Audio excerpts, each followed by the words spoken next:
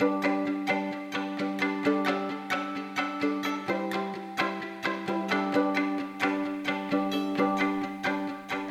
it's Nahani Rouse, here with another episode of Can We Talk, the podcast of the Jewish Women's Archive, where gender, history, and Jewish culture meet. First, a word from our sponsor, the University of San Francisco's SWIG program in Jewish Studies and Social Justice. JSSJ's graduate-level certificate program in JEDI, Justice, Equity, Diversity, and Inclusion, is more than an educational program. It's a call to action to improve the future of every Jewish institution. Classes meet the moment with supportive learning that helps students navigate an evolving and challenging Jewish community landscape. Learn more and apply by January 12th for spring classes at usfca.edu/JEDI. Now, on to the show. This episode takes place partly in Israel. The interview was recorded before October 7th.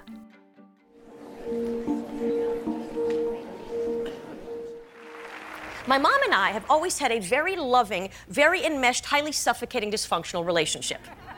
I see this resonates with some of you. That's actor and writer Iris Bahr in her one-woman show called See You Tomorrow. It's a poignant and funny account of Iris's relationship with her mother and how everything changed when her mother developed dementia and Iris became her primary caregiver. Iris grew up partly in Israel, partly in America. In February 2021, about a year into the pandemic, she was living in Los Angeles, single-parenting her 9-year-old son. Her mother, Ruth, was 83 and lived alone in Tel Aviv. There were lockdowns, most people weren't vaccinated yet, and Ruth was scared. Iris bridged the 10-hour time difference and called Ruth on video chat twice a day. Ruth kept up her habit of sending gifts. My mom is the most generous human on the planet.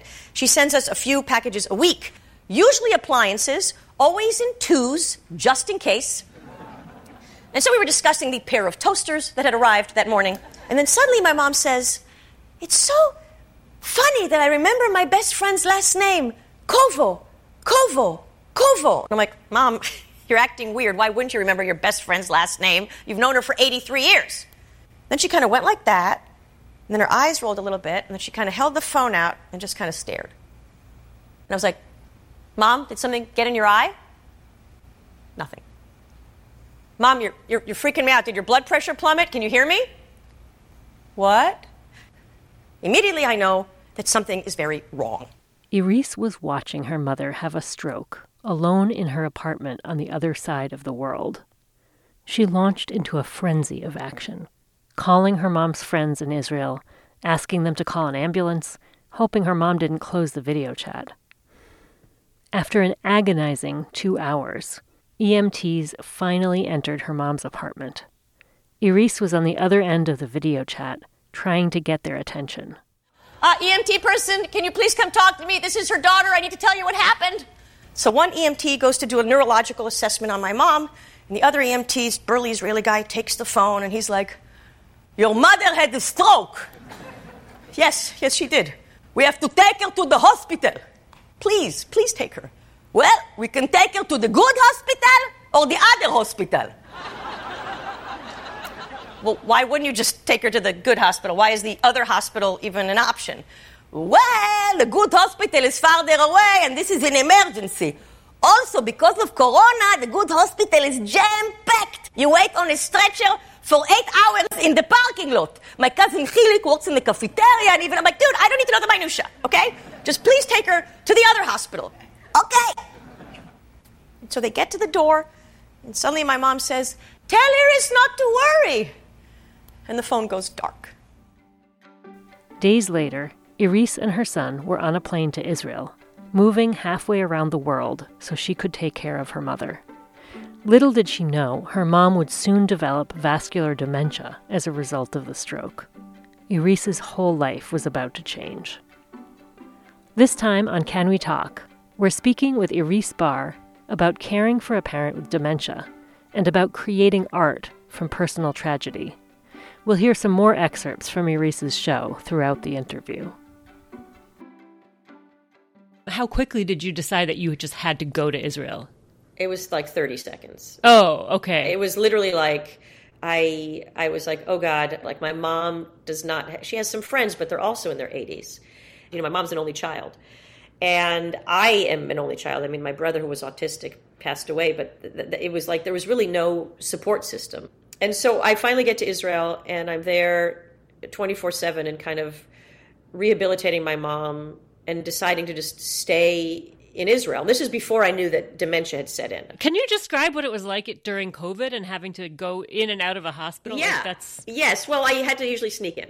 And I would get, if a nurse called me, I'd get yelled at. And I wasn't vaccinated yet. And I was literally trying to hug my mom with 2 masks and those plastic shields. So I'm crushing my mom's face with this plastic shield. Do you know what I mean? Like literally crushing it. At the hospital, I rush to my mom's room. And I hug her so hard, I feel like she's going to break. But she's not speaking, and this feels odd to me. So I find a doctor, because now I'm here, and the doctors have to speak to me. Iris spent nearly every waking hour with her mother at the hospital. Her son was with his father, Iris's ex, who lives in Israel. I am at the hospital 20 hours a day. From before my mom wakes up until they kick me out at night. I am feeding my mom, I am bathing my mom, I am wiping my mom's ass because I cannot wait for the orderlies to show up and do it. I'm also dealing with a Yemenite woman in the bed next to my mom who thinks I work there and wants me to wipe her ass. Now, even though I have 0 boundaries, I have some limits, and I politely decline. This woman has 5 children who keep coming in and out with Tupperware boxes of food, and they are horrified to learn that I am an only child. And they get re-horrified every time they see me. It's just you? Nobody to help you? No. Like only child, no brothers, sisters? No, just me. And your mother, where are her brothers and sisters? She's also an only child. Wow! And you live in Los Angeles? Yes. Do you know Igal? I'm sorry? Igal Locksmith in Burbank? No. How about Lugassi, pool? I don't have a pool. Shimmy Dirt is a gardener. I actually do know Shimmy. Wow, אני מכירה את שימי, איזה קטע, wow, only child, tragedy. After 3 months of all this intense rehab, then they tell me my mom has this dementia, because I was like, oh, she's confused, but it's not getting better. And so that was a bigger shocker than the stroke, really. Because the stroke didn't affect my mom physically. I mean, I did have to rehabilitate her and feed her and do all that stuff, but that improved immensely. It was the mental. She literally forgets moment to moment.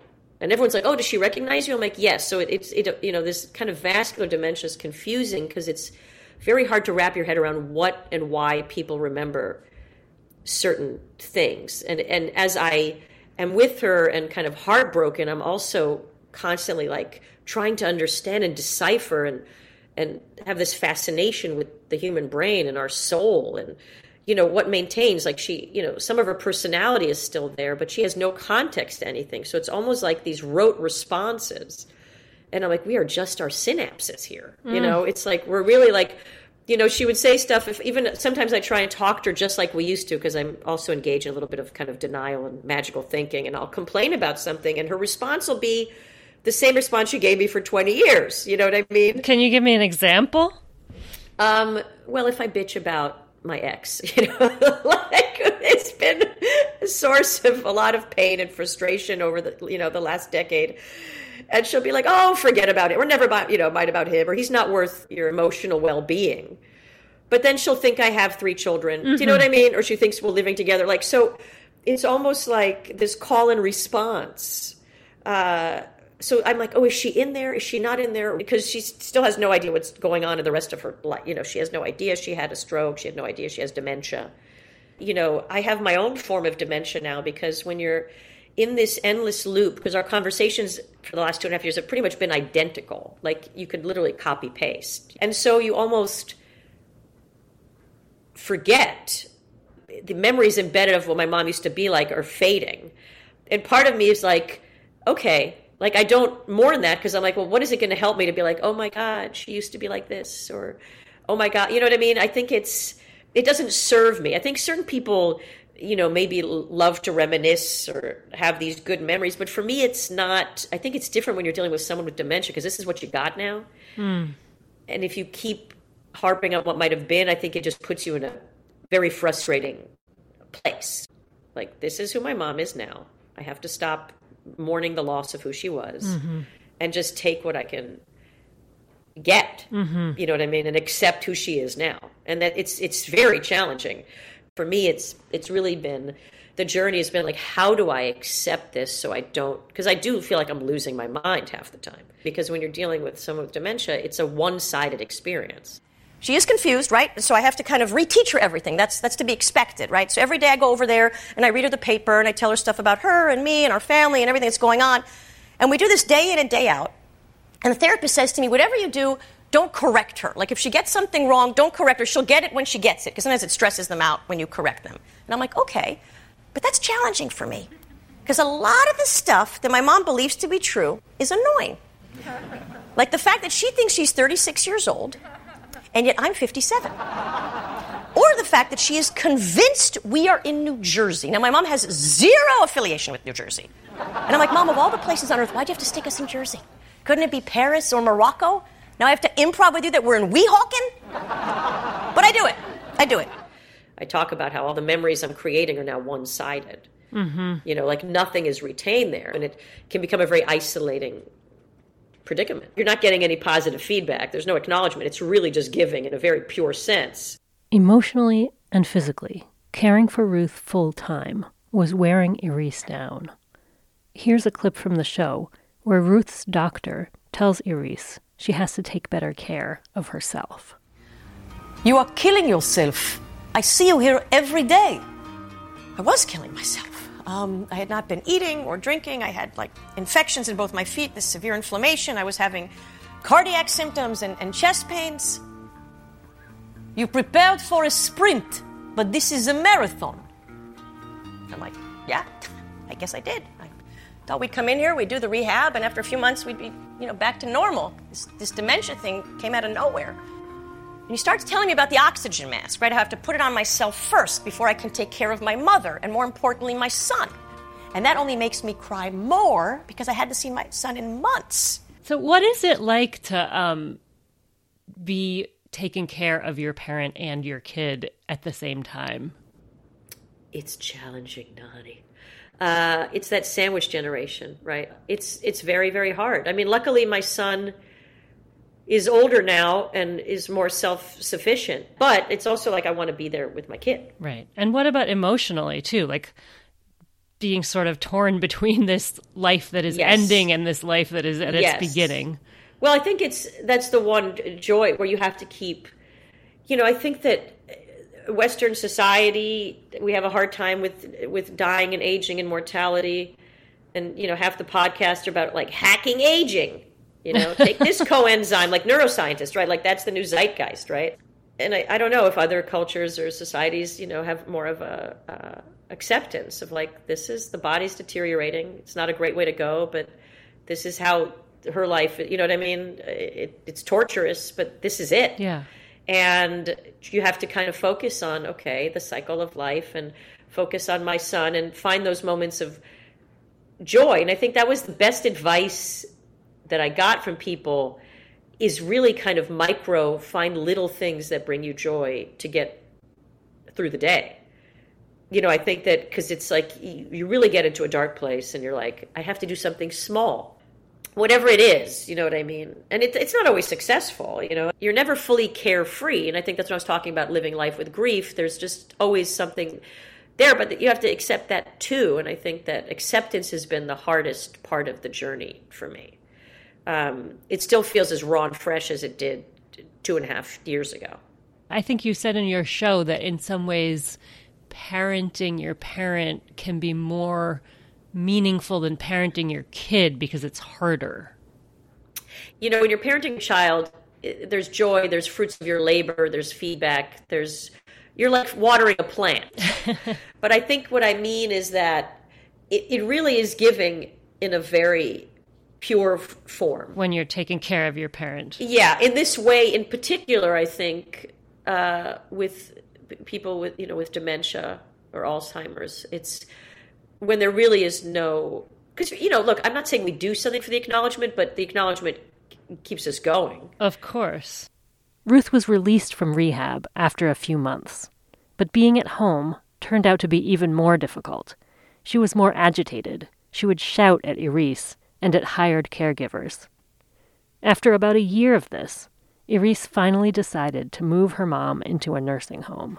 So I put my mom in this facility, and it's a very emotional day. And the minute I leave, I'm like, how the fuck am I going to pay for this shit?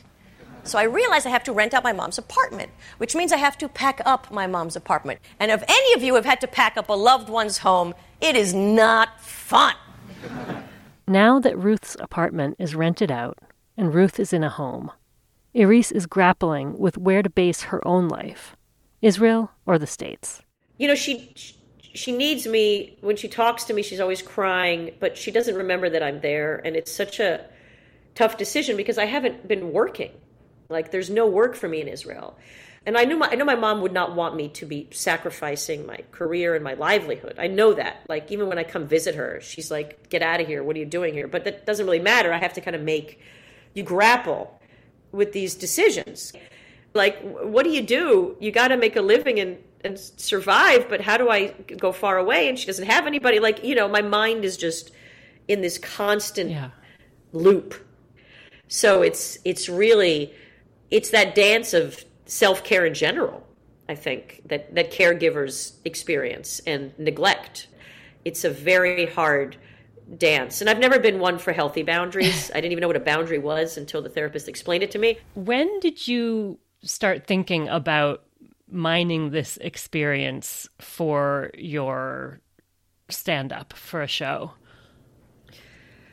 I think it was, I was still knee-deep in it, and I'm still knee-deep, but I was really this was when she was still in rehab, and she was actually at home, and I was going through a very, very hard time. And I was extremely, depressed and crying a lot and anxious, but still powering through. I think I've always done that. You know what I mean? I'm just kind of crying and doing is my motto. And then I was supposed to perform in Vancouver at a theater festival that I performed in the past. They were like, what do you want to do? Do you want to just do stand-up? And I said, actually, I want to write about this experience because some meaning has to come out of this hellfire. Something outside of myself. I have to be able to share this experience because I'm definitely not the only one going through it, even though it felt like that at the time. And so I wrote it, and I did it in Vancouver, and it was a very powerful experience. And then I kept writing it because things kept evolving, and then I did it again in New York. There was something about it when I did it in New York that after every show, people would come up and cry and hug me. And I was like, oh my God, I didn't realize that so many people were really going through this, or even were about to, or even contemplating if they would have to. Because I think that a lot of times caregivers feel like it's just all gloom and doom. There's literally nothing uplifting about the condition. But there are some uplifting or inspiring things about the caregiving, things that I've experienced, that other people have experienced. Like, all my resentment towards my mom kind of dissipated once this happened.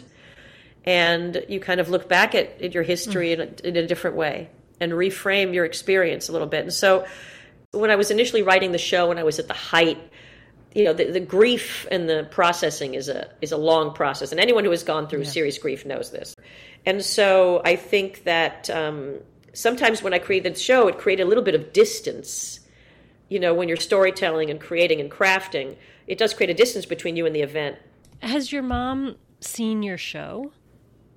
I showed her a little trailer. My mom has a hard time kind of wrapping her head around concepts in general at this point. Like I said, she can have a conversation with you and make complete sense, but have no idea, she thinks she's 20. She thinks her parents are alive, which is also shocking to me, considering she spent her entire life without them. You know what I mean? Like, there's just certain things about, like I said, like the brain, how the brain is wired and what happened and what shifts that make no sense to me.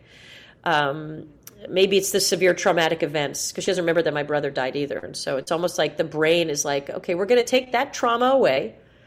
we're going to make you anxious and depressed over other stuff, but that's going to go away. And it's so odd to me. It's so unclear what drawers have been closed and what opened and what's been rearranged. It strikes me as really beautiful and such a kind of honoring of your mother that while she's losing her memory and her understanding of her own life narrative, that you are constructing it. You're telling this story. Yeah, I think that I mean, I feel that when I do it. It's obviously so bittersweet. Again, it's like that I wish she could have seen it, or I wish she gets it, or I wish she knows about it. You know what I mean? Yeah, but again, this is at that point I just look outward and say, how is this helping others that can glean from it? Bearing witness to each other's stories. Is it helping you? I think when people experience something emotional from the show, yeah, I mean, that's why I do what I do. Is it helping me cope with my mom's situation? I don't think so. I don't think it's making that easier. I don't think anything will make that easier. But I think that you at least get something meaningful out of it for others. Some sort of relief or respite for others. There's something gratifying about being able to take your own story and universalize it.